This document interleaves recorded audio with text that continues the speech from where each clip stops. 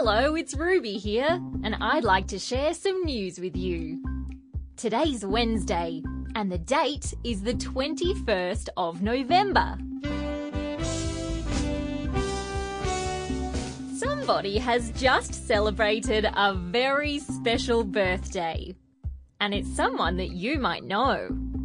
He's got big black ears, he wears cool red pants, and he has a squeaky voice. Hi, everybody!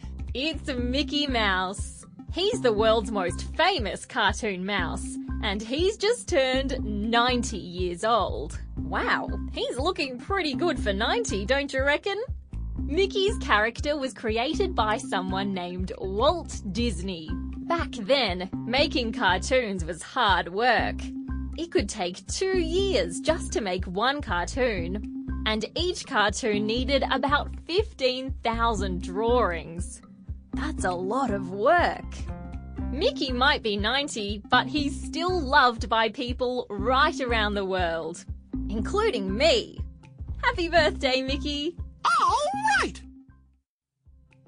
And that's the end of news time for today on ABC Kids Listen. Let's catch up again tomorrow.